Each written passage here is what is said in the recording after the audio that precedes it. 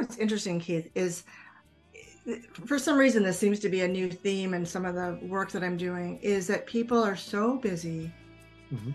and the volume of work they have is just crushing. Yeah. And so they'll say things like, I can't do anything well. And we all have, I mean, most of us don't want to do things badly. If we're going to do it, we want to do it properly, at least. Maybe we don't do it beautifully, but we want to do it properly. Yeah. And people are feeling like, I can't even do things adequately.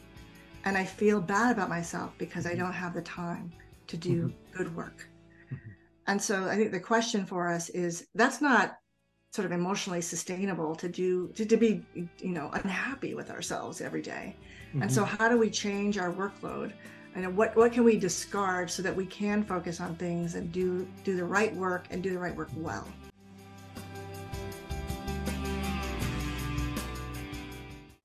Hello, and welcome to Student Affairs Now. I'm your host, Keith Edwards. Today, I'm joined by a higher ed leader, human resources expert, and my favorite Chronicle of Higher Education contributor, Allison Vaillancourt. I'm so excited to discuss so much with you to talk broadly about using our time strategically, both personally and organizationally. Student Affairs Now is the premier podcast and online learning community for thousands of us who work in, alongside, or adjacent to the field of higher education and student affairs. We release new episodes every week on Wednesdays. Find details about this episode and browse our archives at studentaffairsnow.com. Today's episode is sponsored by Simplicity, a true partner. Simplicity supports all aspects of student life with technology platforms that empower institutions to make data-driven decisions. As I mentioned, I'm your host, Keith Edwards. My pronouns are he, him, his. I'm a speaker, consultant, and coach, and you can find out more about me at keithedwards.com. I'm broadcasting today from Minneapolis, Minnesota, at the intersections of the ancestral homelands of both the Dakota and the Ojibwe peoples. And now to you, Allison, thank you so much for being here. It's a real treat for me to be able to talk with you after reading from you and sharing things that you've done over so many years. So I'm really glad that you're here. Why don't you tell folks a little bit more about what you have been doing, what you are doing? Sure. So Keith, my pronouns are she, her, hers, and I am talking today from Iowa City on the ancestral lands of the Iowa, Meskwaki, and Sauk people. So thank you, first of all, for inviting me to join you. I'm thrilled to be here. I love your podcast. So I, after about a 30-year career in higher education, I joined the other side. I joined a consulting firm called Siegel. We're about 1,100 people, and we have offices throughout the U.S. and Canada. And I'm a vice president and senior consultant with the organizational effectiveness practice. And so I think of my work as amplifying the potential of people and organizations. So it is incredibly meaningful work to go into organizations, learn about their culture, help them reduce complexity, increase kindness. So we don't always bill it, we don't always market it that way, but that's right. Sort of, what I'm hoping to do is to make more compassionate workplaces, make things easier for folks. And we do everything from organizational redesign to executive coaching to inclusive policy design. So we offer a very broad range of programs and services. And I come to this work, as I said, after a career in higher education. My first job ever was as a research program administrator for cancer research trials at the University of Wisconsin. Moved from there to the University of Colorado, where I had HR roles and eventually became chief of staff to the president of the University of Colorado system, and then moved to the University of Arizona, where I had several roles. My last role was as vice president for business affairs and HR, and I was also a faculty member in the School of Government and Public Policy. So I think that grounding in higher ed makes me super practical when I'm working with clients, because I don't talk from a theoretical basis. I talk about what I've seen actually happen before. Yeah, great, on the ground. And I know you've had all these roles, and I came to learn about you through pieces that you've written in the Chronicle. And I don't think it was the first piece that I read of yours, but you wrote a piece about the 22-hour piñata, and it's very short and we'll link to it in the show notes. But I remember reading this and being like, this is kind of a fun story. And then it got to the end and the kicker, and I just went, this is me. I do this all the time. Oh no, I felt so seen and so validated, and also like so called out in a really great way. So And I have shared that piece. I have talked about it in workshops. I just think it's so brilliant and so many people connect with it. So tell folks who haven't read it, and we'll link to it in the show notes, like I said, but tell us about the story of the 22-hour pinata. Yeah. So my daughter was my younger daughter was in high school, and she was taking a Spanish class. And so one of her assignments was to create a pinata. And if you've made pinatas before, but you take tissue paper and pencils and glue, and this is very tedious process. I mean, I admire homemade pinatas so much after seeing how long they take to make. But anyway, she starts this big project, and she was going to make a butterfly. And it looked ambitious to me when she started. And after an hour, she just was in despair, because it was obvious that given the ground she had covered in 1 hour, it was going to probably take her 16 more hours to get this project done. And she had the weekend to do it. And I said to her, it's just a pinata. Like, maybe you should stop, redesign the pinata, make it a smaller pinata, or you could just not even do the pinata and focus on your other homework. And I got such a tongue lashing from my daughter for suggesting that she be a slacker. And, she's one of these kids who really wants to do, she's not a kid anymore, but he really wanted to do well. And she was so insulted by my guidance to just, lighten up. Well, it didn't take 16 hours more. It took a total of 22 hours. And what was interesting about this process was she could have, the point of the project was not to spend 22 hours making a pinata. It was to understand sort of the art and the craft of making pinatas and how hard it is. But you didn't have to prove it by doing it for 22 hours, but she did. And it got me to thinking about all the other 22-hour pinatas we have in our lives. And so we spend way too much time fussing over an email message or perfecting a presentation that where the slides go quickly. Or designing a project plan. And so that was the question, is what is your 22-hour pinata? And should you be investing as much time as you actually are? Yeah. And I remember reading that and just thinking, oh, I do that. Like, it wasn't do it or not do it, although that's an interesting question. But it's also like, maybe instead of a butterfly, you make something way easier. Or a baby butterfly. A baby butterfly, or something small, or something that's just round that can be so easy with fewer moving parts. And I so resonated with that overachiever, got to get it right, don't want to, have any regrets.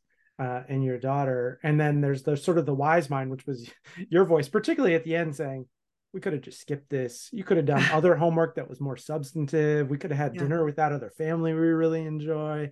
That this was not. And I think about all the things that could be relatively simple that I make complicated and blame other people for how complicated they are. And then this is like, no, you did that, right? Nobody asked you to make a 22-hour pinata. You decided butterfly, and you decided it had all of these colors, and you decided it had to be done this way, that there was a simpler path. And so I think about that all the time. What do you blame other people for? I'm so curious. Oh, why is my boss having me spend all this time on this when my boss probably never intended for me to spend my time? I made it complicated. I decided it didn't have to be 2 pages, but a 12-page report, including all the data and all the things and references to all of this and all of that. And now I'm blaming my boss, when in reality, I expanded the scope and the complexity because I didn't want to be criticized, or I didn't want to let anyone down, or I needed to prove to myself that I was good enough. That inner critic kind of coming in there. And I fall so easily into more. What's interesting, Keith, is for some reason this seems to be a new theme in some of the work that I'm doing, is that people are so busy and the volume of work they have is just crushing. And so they'll say things like, I can't do anything well. And we all have, most of us don't want to do things badly. If we're going to do it, we want to do it properly, at least. Maybe we don't do it beautifully, but we want to do it properly. And people are feeling like, I can't even do things adequately. And I feel bad about myself because I don't have the time to do good work. And so I think the question for us is, that's not sort of emotionally sustainable to be, unhappy with ourselves every day. Mm-hmm. And so how do we change our workload? And what can we discard so that we can focus on things and do the right work and do the right work well? Right. I talk a lot about this in workshops around, hey, you've done this thing and this strategy, and how are you going to assess it? And people immediately jump to like a pre-test and a post-test and IRB approval and all of this stuff. And I'm like, how about you just ask on index cards how it went? And they go, oh, like let's not do that. And I think it reminds me of Greg McKeown's book, Essentialism. Yes, yes. And I often do an activity with organizations saying, what could you or your organization stop doing or spend a lot less time, energy, and effort doing? Mm-hmm. And people have thoughts about that. They have ideas, often things they've never shared. And I think just putting some of those things on the table for us to discuss, like, do we have weekly reports with 12 questions that could maybe be 2 questions? Could this meeting that we do every week be every other week? I mean, just small little things like that can really free up time and capacity. And you mentioned the emotional overwhelm, but also the time overwhelm. And just spoke with someone this morning who said, I was in meetings every hour of every day, and then I'd go home and do my work on nights and weekends. Yeah. And you can do that in short bursts occasionally, but if that's the regular practice, it's not sustainable. Well, it is the regular practice for so many people. Yeah.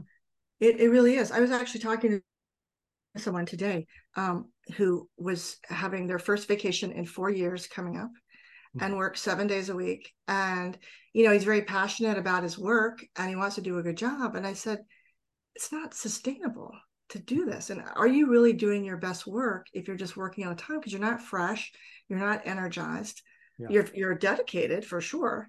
Yeah. But I said, what if you just made yourself take some time, during the week to go see a play or meet a friend for, dinner, and just come back and maybe feel refreshed, maybe you'd be better.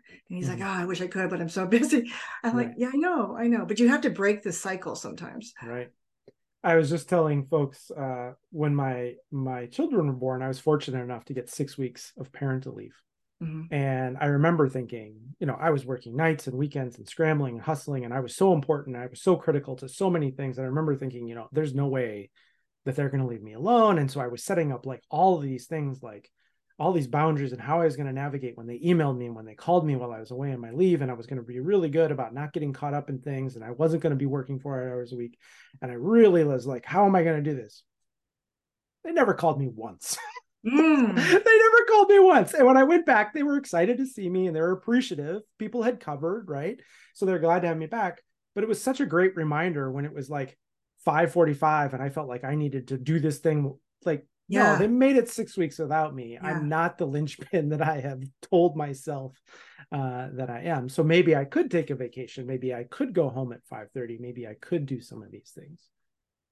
So it's so interesting that you say that, because it reminds me of a story about a speaker came to campus one time, and her name's escaping me. I'll try to remember it, but because she's amazing. But she talked about what women do when they go out of town. And she's telling the story about this woman that she knew who would lay out all the kids' clothes for the week and then make all the dinners for the week. And everyone is laughing. And I'm thinking to myself, doesn't everybody do that? Because I would leave and I would, on the dining room table, there'd be Monday clothes, Tuesday clothes, Wednesday clothes, and all the food is in the refrigerator. Yeah. And she said, what message are you sending to your partner and to your children about the competence of the father in this case, or the partner in this, partner, father or partner? And I'm like, oh my gosh. So I went home that day and I announced to my husband and to my children that I wasn't going to do that anymore, because it was insulting to their dad that I was doing this. He was very capable. And from now on, they were going to be, he'd be taking care of them. And one of my daughters started to cry. And she said, but Mom, he'll make us eat meat. But what happened as a result of that is they created crepe night, which they carried on for years and years and years. Wow. And so they liked my cooking better, mostly because I'm more of a short order cook than he ever was. But they established some really beautiful traditions about crepe night and ways to get through, and they could just wear whatever they liked, and it was good. So it was a really good lesson for me. Yeah. I really appreciate the gendered nature of that. The flip side of that is I remember listening to a college president talk and talking about how he managed. Someone said, how do you manage all the pressure and all the things? And he talked about how one of the things he really loves to do is fold laundry. And you could hear the room swoon, like just audibly, like, oh. And just the fact that the president folded laundry was just like, oh my gosh, what a guy. Right? And so how different the gendered expectations are, at least in these two different examples, where when she goes away, she has to do all of these things and manage all of this, and that's just expected. Whereas when he folds some laundry, it's like, crazy. Oh my goodness, how exceptional. So yeah. But it makes me think about what you said about getting all your systems in place so that everything is covered. Is in some ways, what message does that or did that send to your team that I don't really trust that you can't contact me because I'm so important? Rather than I trust you, see you in 6 weeks. Let me enjoy my new baby. Yeah. Well, they sent that message for sure. They were like, we're fine without you. One of your recent pieces, I mean, I don't know when that 22-hour piñata, but I've been talking about it for at least 2013. 2013. Yeah. Okay. So 10 years. And I've probably been talking about that whole time. One of your more recent pieces in the Chronicle really focuses on meetings. And this is the 22-hour piñata. If folks want to, it's a few paragraphs. It's very short. Right. This meeting piece is quite extensive about how to have better meetings, with a lot of good thoughts and about framing, but also some tactical things. So many of us spend most of our time in meetings. Most of us lead meetings. We're in meetings. We talk about how this meeting could have been an email. Right. But then we also complain about having too many emails. So we can maybe circle around to that. How would you suggest, what would you suggest about how we can make meetings better uses of our time? Well, it's interesting. After having been when I was in higher ed for a long time, and I had senior leadership roles, and I was in meetings all day long, like most people are. And I thought, I'm so important. I'm in meetings all day. And then I would, you do all the work that's created by the meetings at night or on the weekends. And then I joined a consulting firm where you don't get paid to go to meetings. You get paid to do work with things that deliverables. I mean, you might have a client meeting, but it's every hour is being billed. And it gave me a whole new perspective on meetings. And, back when I was in universities, I'd estimate people's salaries around, you've done this before, you estimate everybody's salary, this meeting cost $2,500.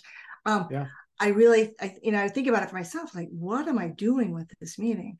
And so I really think that we should think about, just because we've always had meetings, do we really need to have these meetings? Right. And you asked some important questions at the beginning, like, do they have to be so frequent? Do they have to be so long?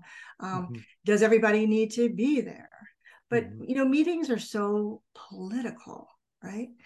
Even though we complain about going to meetings, if we get disinvited from a meeting, we feel very disrespected.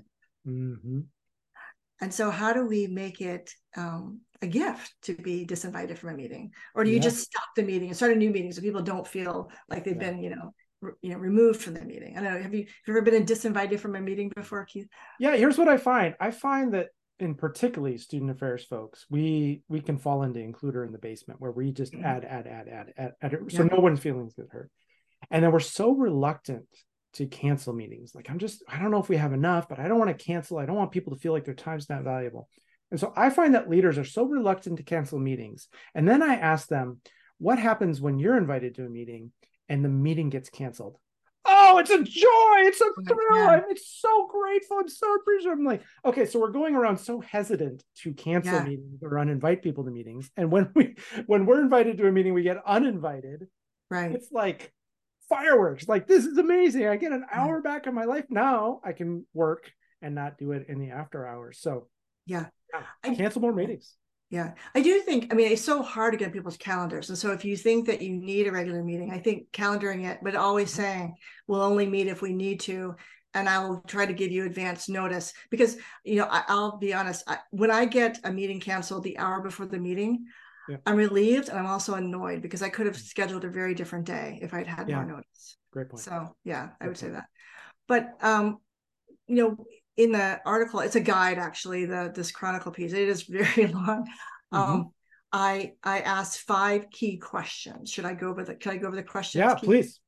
So I say when you're thinking about meetings, ask yourself 5 questions. So one is, what am I actually trying to accomplish with this meeting? And there are lots of things that we can accomplish, right? Are we trying to make a decision? Are we trying to share information? Are we trying to celebrate something? Are we trying to get diverse perspectives? What are we trying to do there? And we can talk about more of that if you'd like to. Who should be invited to the meeting? What's the best way to structure this meeting? The meeting structure is so important. What bad things could happen in this meeting? And how can I anticipate them and manage them? And then what are the best ways to make decisions and move forward? And then like a bonus question, which is how can I make the next meeting even better? So those are a few of the questions that I cover in the guide. Have you thought about, I love the structure of the meeting. You were making me think about the importance of where meetings happen. And I'm thinking about on college campuses, what building, because the geography of a campus has meeting. What does the room look like? How is the room set up? Is it a classroom? Is it a boardroom? Is it a conference table? Have you thought about the meeting location and how that affects meetings? Yeah, I mean, I think that people to the degree it's possible, people like to meet in nice spaces, and they behave better when they're in nice spaces. That's just something that I've noticed before. Have you noticed that?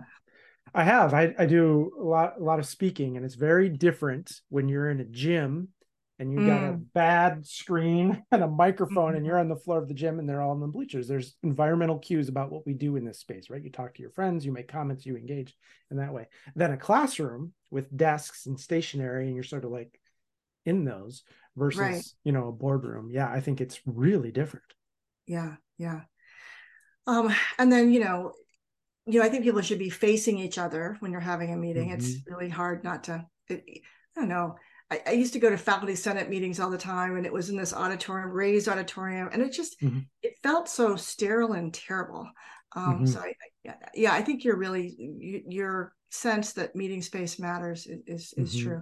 And I also think that when you have meetings in different spaces, you can also get some interesting behavior because you just sort of shake things up a little bit and you don't feel like you're in the same meeting, day after day.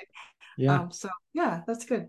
Yeah. And I think we just get environmental cues from all sorts of things from, if the agenda is in red, it says something to people. If it's a boardroom that looks like where important people meet, it says something to people. If it's a small room, it's, it just says things. We could ignore that and it's still going to do those, or we can really be mindful and pay attention to that. Right. You mentioned the different purposes of meetings. I think one of the challenge is of limiting meetings, having fewer meetings, canceling meetings, inviting fewer people, which we're kind of encouraging, is this fear of not getting enough input or not getting enough input from the right people, or on the other side of a decision, people criticizing the decision. So we kind of include them along. So how do you suggest we balance gathering input and moving to making a decision? Yeah, well, I think it depends on your culture, for sure, but how much consensus you have to reach. But there was Ann Hart, who was president of the University of Arizona several years ago, said something really profound to me that I've always remembered. And she said, gathering input is important, but it's not important forever. There comes this time when we need to make a decision. We need to decide, and that's when we make a decision. And if we learn that we've made a bad decision, then we can make a better decision.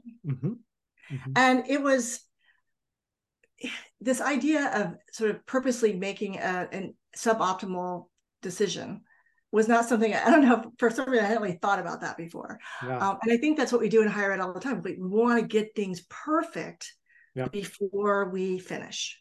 And that's not how innovation happens. You go fast, you try something, it works or it doesn't work, and then you iterate and you do it again. Yeah, you learn. And so, pardon me? You learn right away and make adjustments. Yeah. The other thing that we do in higher ed so often is we make big decisions instead of a series of small decisions. And so often, by the time we've actually made the final decision, the need for the decision has passed. Right? Or the enterprise, information system we want to implement is now, no longer available to be purchased, and something else has been replaced, right? So we wait too long. And it's interesting, being in conversations and people are comparing university presidents, and there were two university presidents that in my world that were always being compared. One was quite methodical, and one was always like throwing up, 10 things, balls in the air, and then see what would work. And people were quite critical of the president who would try a bunch of things and expect things to fail. And I thought that was very interesting. But what was interesting is he got much more accomplished than the methodical president did because he just tried stuff. And so how do we communicate to people that we're going to try things? Things might not work, and we're okay with that. That's a hard message for people who are used to being very perfect. Right. Yeah, you're reminding me of design thinking and how higher ed likes to have committees that meet for a year or two and do that. And in nonprofit worlds and corporate worlds, this pace of decision-making and change and learning and iterating is so much faster. You don't try and come up with a piece of software. You roll out something to your own staff, let them work with it, make it better. Then you roll it out to your current customers and get a lot of feedback and see what bugs happen, make it better. And then you improve it, right? There's all this iteration along the way. And then it goes out to other folks and you're improving and modifying along the way. Right. But, you asked an important question about how do you weigh, how much input. I think one thing that can be useful is to declare how long you're going to accept input. And so we're going to do it for 8 weeks, or we're going to do it for 3 months. But we're not going to, just because you want 2 years to study this, you don't get 2 years. We don't have time for that. We've got to take action. And people will mobilize and act quickly. The other thing that happens in decision making, and again, this is very higher ed centric, I suppose, is that the way decisions get made are not always clear. Right. So I'll say I want a new policy. Some universities have really great, and colleges and universities have really great guides for the policy making process, but a lot don't. And so you have to talk to people to say, how does this actually go? And who has to be consulted, and who has an opinion versus decision-making authority, et cetera. And so the more we can codify the way decisions get made, that less time we can waste and the faster we can move. Yeah. And I think just the transparency. This is who's going to make decision. Is it me? Is it the group? Is it consensus? Is it not? And here's how we're going to do it. And these are the boundaries and these are the limitations.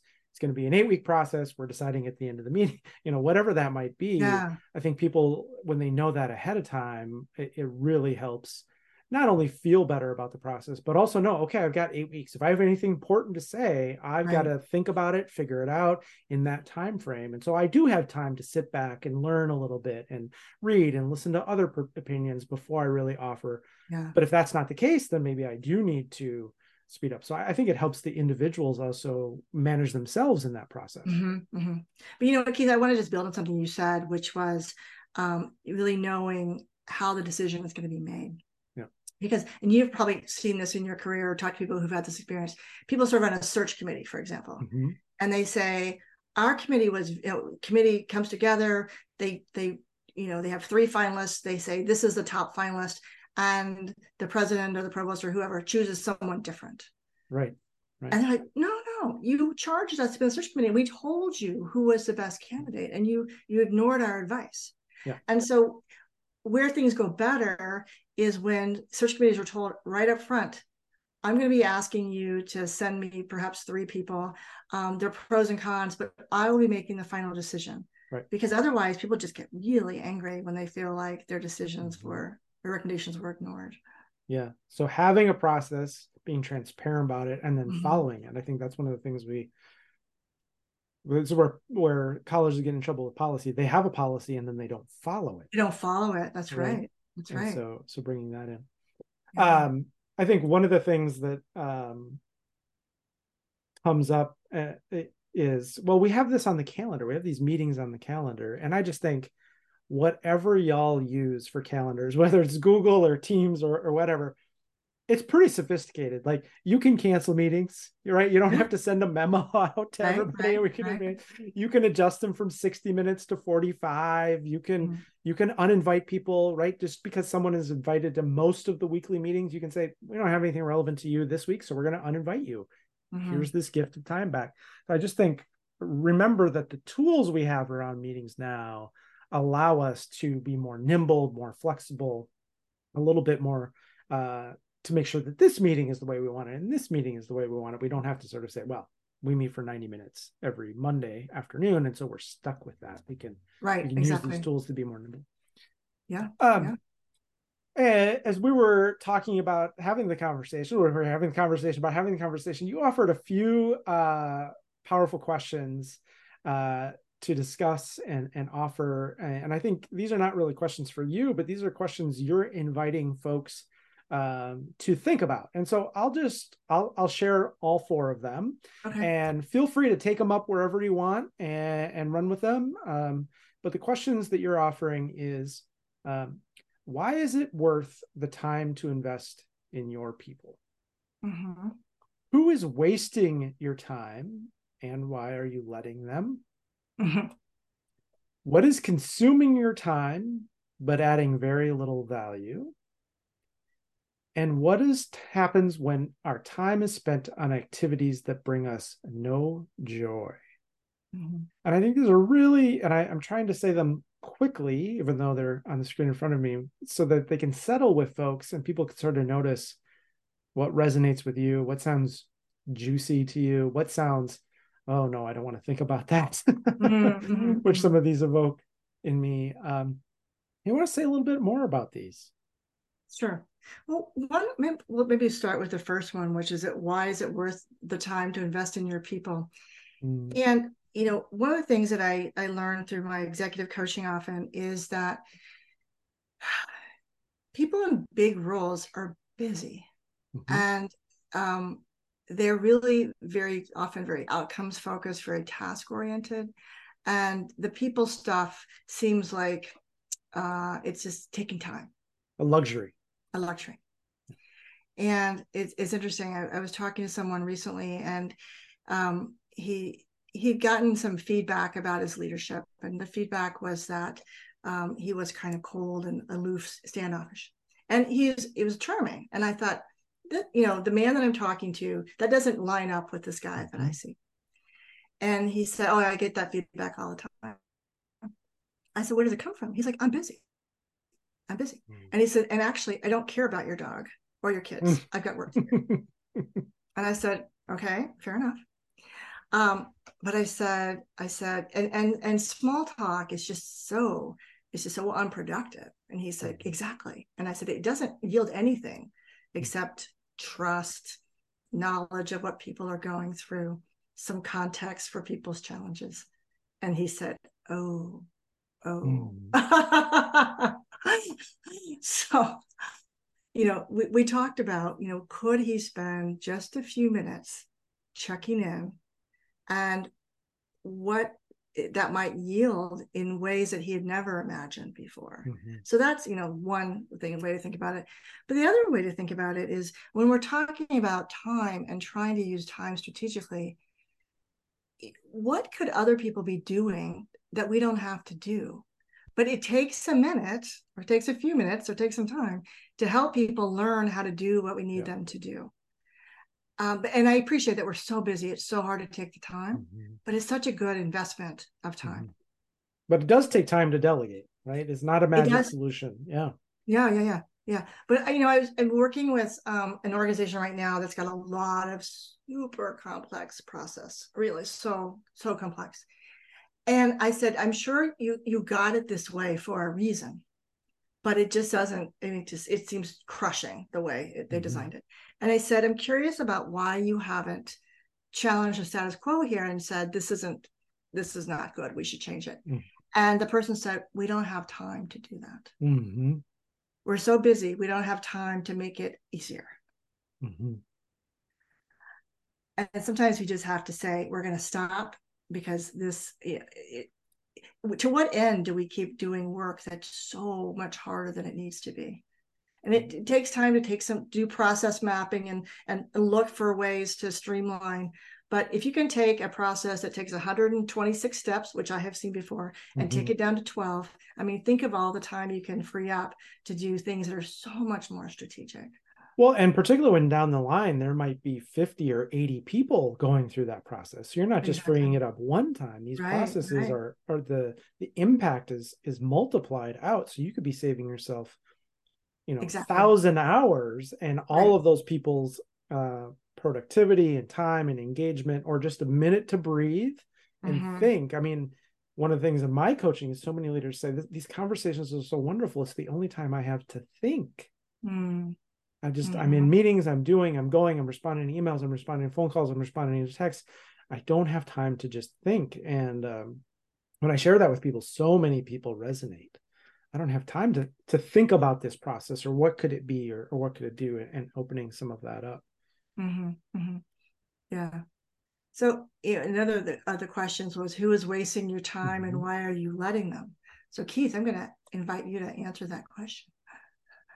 Who is wasting my time? I'm fortunate. I work on my own. So me, I'm the one, right? Most of my, I remember Peter Magolda in a session talking about balance, and everybody's complaining about their time and they don't have enough time, and particularly faculty and scholars. And Peter Magolda was sort of the mentor in the room, and he sort of nodded his head and he said, yep, I experience all of that. And then he said, and I've come to realize that most of that is self-inflicted. And everybody just went, oh, you're right. So the people who are wasting my time is me. And it goes back to the 22-hour piata, making things more complicated than they need to be, or focused on the wrong things, and getting to the end of my morning and thinking I was super busy, but why was I working on that? That wasn't nearly as important as these other things. But I get caught up in responding to emails too quickly and putting off important things because it'll just take 30 seconds, but 200 times. And now that's a lot of actual time. It is. Yeah.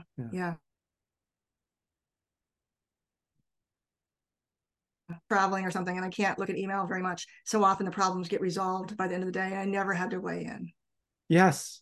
So just a little break, a little pause, a little letting it be can really be helpful for sure. Yeah. Especially with the people who, maybe, I don't want to say waste your time, but are high need. The faster you respond, the faster they're going to ask for the next thing. And so a little bit of space can be really useful. Well, yeah. And I think a lot of people feel like I get too many emails, and so I've got to respond to them. Well, what happens when you respond to emails? You get more emails. You get more. I know. So slow down. You don't have to be unresponsive or hyper responsive, right? There's some middle ground there. Yeah. It's even interesting you say that. I like to be responsive, but when you respond immediately, it does suggest that you've got nothing else to do but respond to your email. And so people get used to that. And then when it takes you a couple of hours or longer, then they get mad at you. Right. So, part of this is sort of training other people how to work with us, right? Yeah. Right. Yeah. Yep. Go ahead. Sorry. Well, I was just saying, it was what you talked about before. Here's the process, and let's be transparent about it. We can think about that for meetings and processes, but also here's me, here's how I work, here's what you can expect from me, here's what you can expect from me. It's hard for me to do this. You can count on me to do this. Yeah. And setting that up can be super helpful. Yeah. Just one small thing, and this is so obvious, but people don't do it, is using the appropriate subject line in the email. So, other day I got an email, and it was, on this topic. So I'm like, oh, we're not doing that now, so I'll look at it later. And then only to learn it was content for a very important meeting that was coming up, it never would have occurred to me to look there. And so, when you're trying to, when you get, hundreds of emails every day, if people could just sort of use some email etiquette or hygiene, perhaps, and just put, your review needed, or just for FYI, or be very clear about the topic, it just makes everybody's lives easier. Yeah, for sure. Well, you turned it on me and we got down, but who is wasting your time and why are you letting them? And then what is consuming your time but adding very little value? What do you hope will evoke in people in reflecting on these questions? Well, I think it's always good to do time log studies of yourself every once in a while. And you made this comment, Keith, about you think I'm just going to write a 30-second email. And often it'll take, I find myself, I'll think, oh, just be fast. And it's 15 minutes later and the time is gone. Right. Same. So I think just being really aware of how you're spending your time is certainly super important. But really, what are you trying to accomplish? And if I know what I'm really trying to, the most important things, what are the critical few things I need to do in order to get there? And trying not to be distracted by all the other things. But I think, if you don't like to disappoint people, it's hard. I just want to acknowledge that. Yeah. But I think that when we are spending a lot of time on things that bring us no joy, we're not good at anything. Right? We're emotionally depleted. We don't have energy. We lose enthusiasm. We're not doing anything that would, helps us be innovative. And so, several years ago, I was in a group of my leadership team, and we were talking about the work that we really like and the work that we really don't like. And one of the people said, "Oh, I don't like to deal with people when they're mad. I get so stressed." And another person said, "I love that. I think of it as a game. I want to make them my friend. I want to talk them down." And so we just started making this process where someone really angry called, they got referred to Joan. That's what we did. And she was happy. Everybody else was happy. And so we're not all going to be good at all the same things. So why not acknowledge that and give people work to do that they're good at and that they love. And then they'll be even better at what they do. Yeah. Well, it's a strength-based approach, right? Like, what do you love to do? What's the way? Let's help you do that more often and learn about each other so that the team is effective as possible. So we don't have Keith doing 15 things of which he's only actually very good at 3 or 4. And the rest of it's draining energy and productivity, innovation, clear thinking, good decisions, but also openness to diversity and engaging in healthy conflict. So many important things there. But it also reminds me of that, but organizationally. So a campus that I worked with has shared that they had everyone in their student affairs division map out every month of the year and how busy their unit was. And everybody just sort of did it independently. And then they shared that with everybody. You could sort of see they did it in these beautiful little dials. You could sort of see this office is super busy in April and May, and June and July are less. And they pick up a little bit in August, but not really until the middle of September. And it just really helped with a lot of collaboration because they all had stories about how busy they were, and they had stories about how busy everybody else was. And so I might not reach out to collaborate with you because you must be super busy. I just think so. And so I don't want to bother you. When in reality, that might not be the case for you. And then, of course, they found some folks thought they were over busy all the time. That's a different problem and one we have to engage in. But I think just sort of noticing and being aware of what other individuals are bringing and not bringing, what's hard, what's not hard. And then also other organizations. I think there's a lot of siloing with great intentions. I just don't want to bother you. I just don't want to, I don't want to intrude. I know you're doing such important work, or I know you're so busy. And I think that gets in the way of a lot of good collaboration. Did they change their process after? Did they change something as a result of learning about that? Yeah, it just helped. I mean, everybody thought everybody was super busy in August because many student affairs units are getting ready for students to come and training and things like that. But there are a lot of units that couldn't. And so you could say, okay, I know those folks are really busy, but we're kind of in the preparing. And so, hey, let's connect about that thing that happens in December when the lead up to December is really hard for both of us. So let's collaborate on that now. We can do that. Or, oh, I had no idea. The flu season really hits the health and medical center. Of course, I wouldn't have thought of that, but okay, good to know. All right, how do we spread some of this out? Yeah. The other thing is I talk to people a lot about is just how do you, if you can, use your own calendar that's aligned with your body rhythms. Mm. And it's not always possible. I want to acknowledge that some people don't have a lot of flexibility, but if you have the ability to work very intensely in the morning, for like I'm a morning person, so if I can have a few hours in the morning, I can be amazing. But if I start meetings at really early, I'm just okay, because I don't think I'm not as crisp a thinker later in the day as I am in the morning. So I try to schedule my calendar that way. Yeah, that's great. And that's self-awareness and then self-management, right? I know this about myself. I think a lot of people say, oh, I'm not a morning person, and then they don't do anything about it. Right. Or this is a time where I'm just not at my best, but they're not sort of managing that. This has been awesome. We've gone all sorts of places I never expected we would go, but we are running out of time. And this podcast is called Student Affairs Now. So we always like to end with this question: what are you thinking about, or troubling, or pondering now? Might be related to what we've talked about, might be unrelated. There's something that is with you now. And if you want to share where folks can connect with you, that would be great as well. So what are you troubling now? What I'm troubling and pondering. So I just made a big life move. I just moved from Tucson, Arizona to Iowa City over the weekend. And so it is a time for me of brand new beginnings after 27 years in the same city. And so I'm thinking about how to be very intentional about growing a new set of friends and a network. And wanting to be strategic about it, and wanting to be with really good people, but wanting to be thoughtful about how to do that. And it's sometimes a gift to have this sort of clean slate. And I think about it for other people as like other people in our lives that used to serve us but aren't really serving us now. Am I on a board that's not bringing me joy? Am I doing volunteer work that's not so great? Am I on a softball team that used to be fun but it's really not? How do we shed that and sort of break up with our past to have emerge anew? And so that's what I've been thinking about. Yeah. So I love that. And congratulations, because folks who are watching can see that you've just moved and you have a beautiful color-coded bookcase behind you. So you're and boxes everywhere else in the house. You're doing great. You're doing great.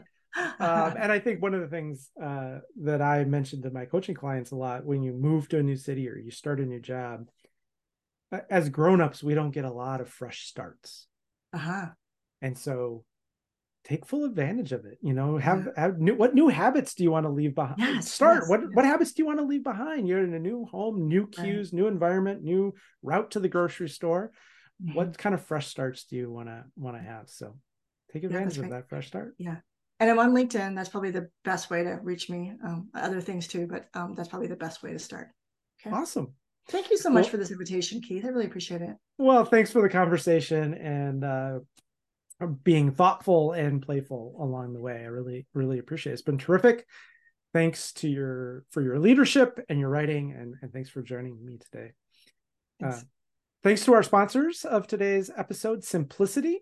Simplicity is the global leader in student services technology platforms with state-of-the-art technology that empowers institutions to make data-driven decisions specific to their goals. A true partner to the institution, Simplicity supports all aspects of student life, including but not limited to career services and development, student conduct and well-being, student success, and accessibility services. To learn more, visit Simplicity or connect with them on Facebook, Twitter, and LinkedIn. As always, a huge shout out to our producer, Nat Ambrosi, who was also at the University of Arizona for some time, who does all of the behind the scenes work to make us look and sound good. We love the support for these important conversations from our community. You can help us reach even more folks by subscribing to our podcast, YouTube, and weekly newsletter announcing each new episode and more. If you're so inclined, you can also leave us a 5-star review. I'm Keith Edwards. Thanks again to our fabulous guest today, Allison Vaillancourt, and to everyone who's watching and listening. Please make it a great week. Thank you.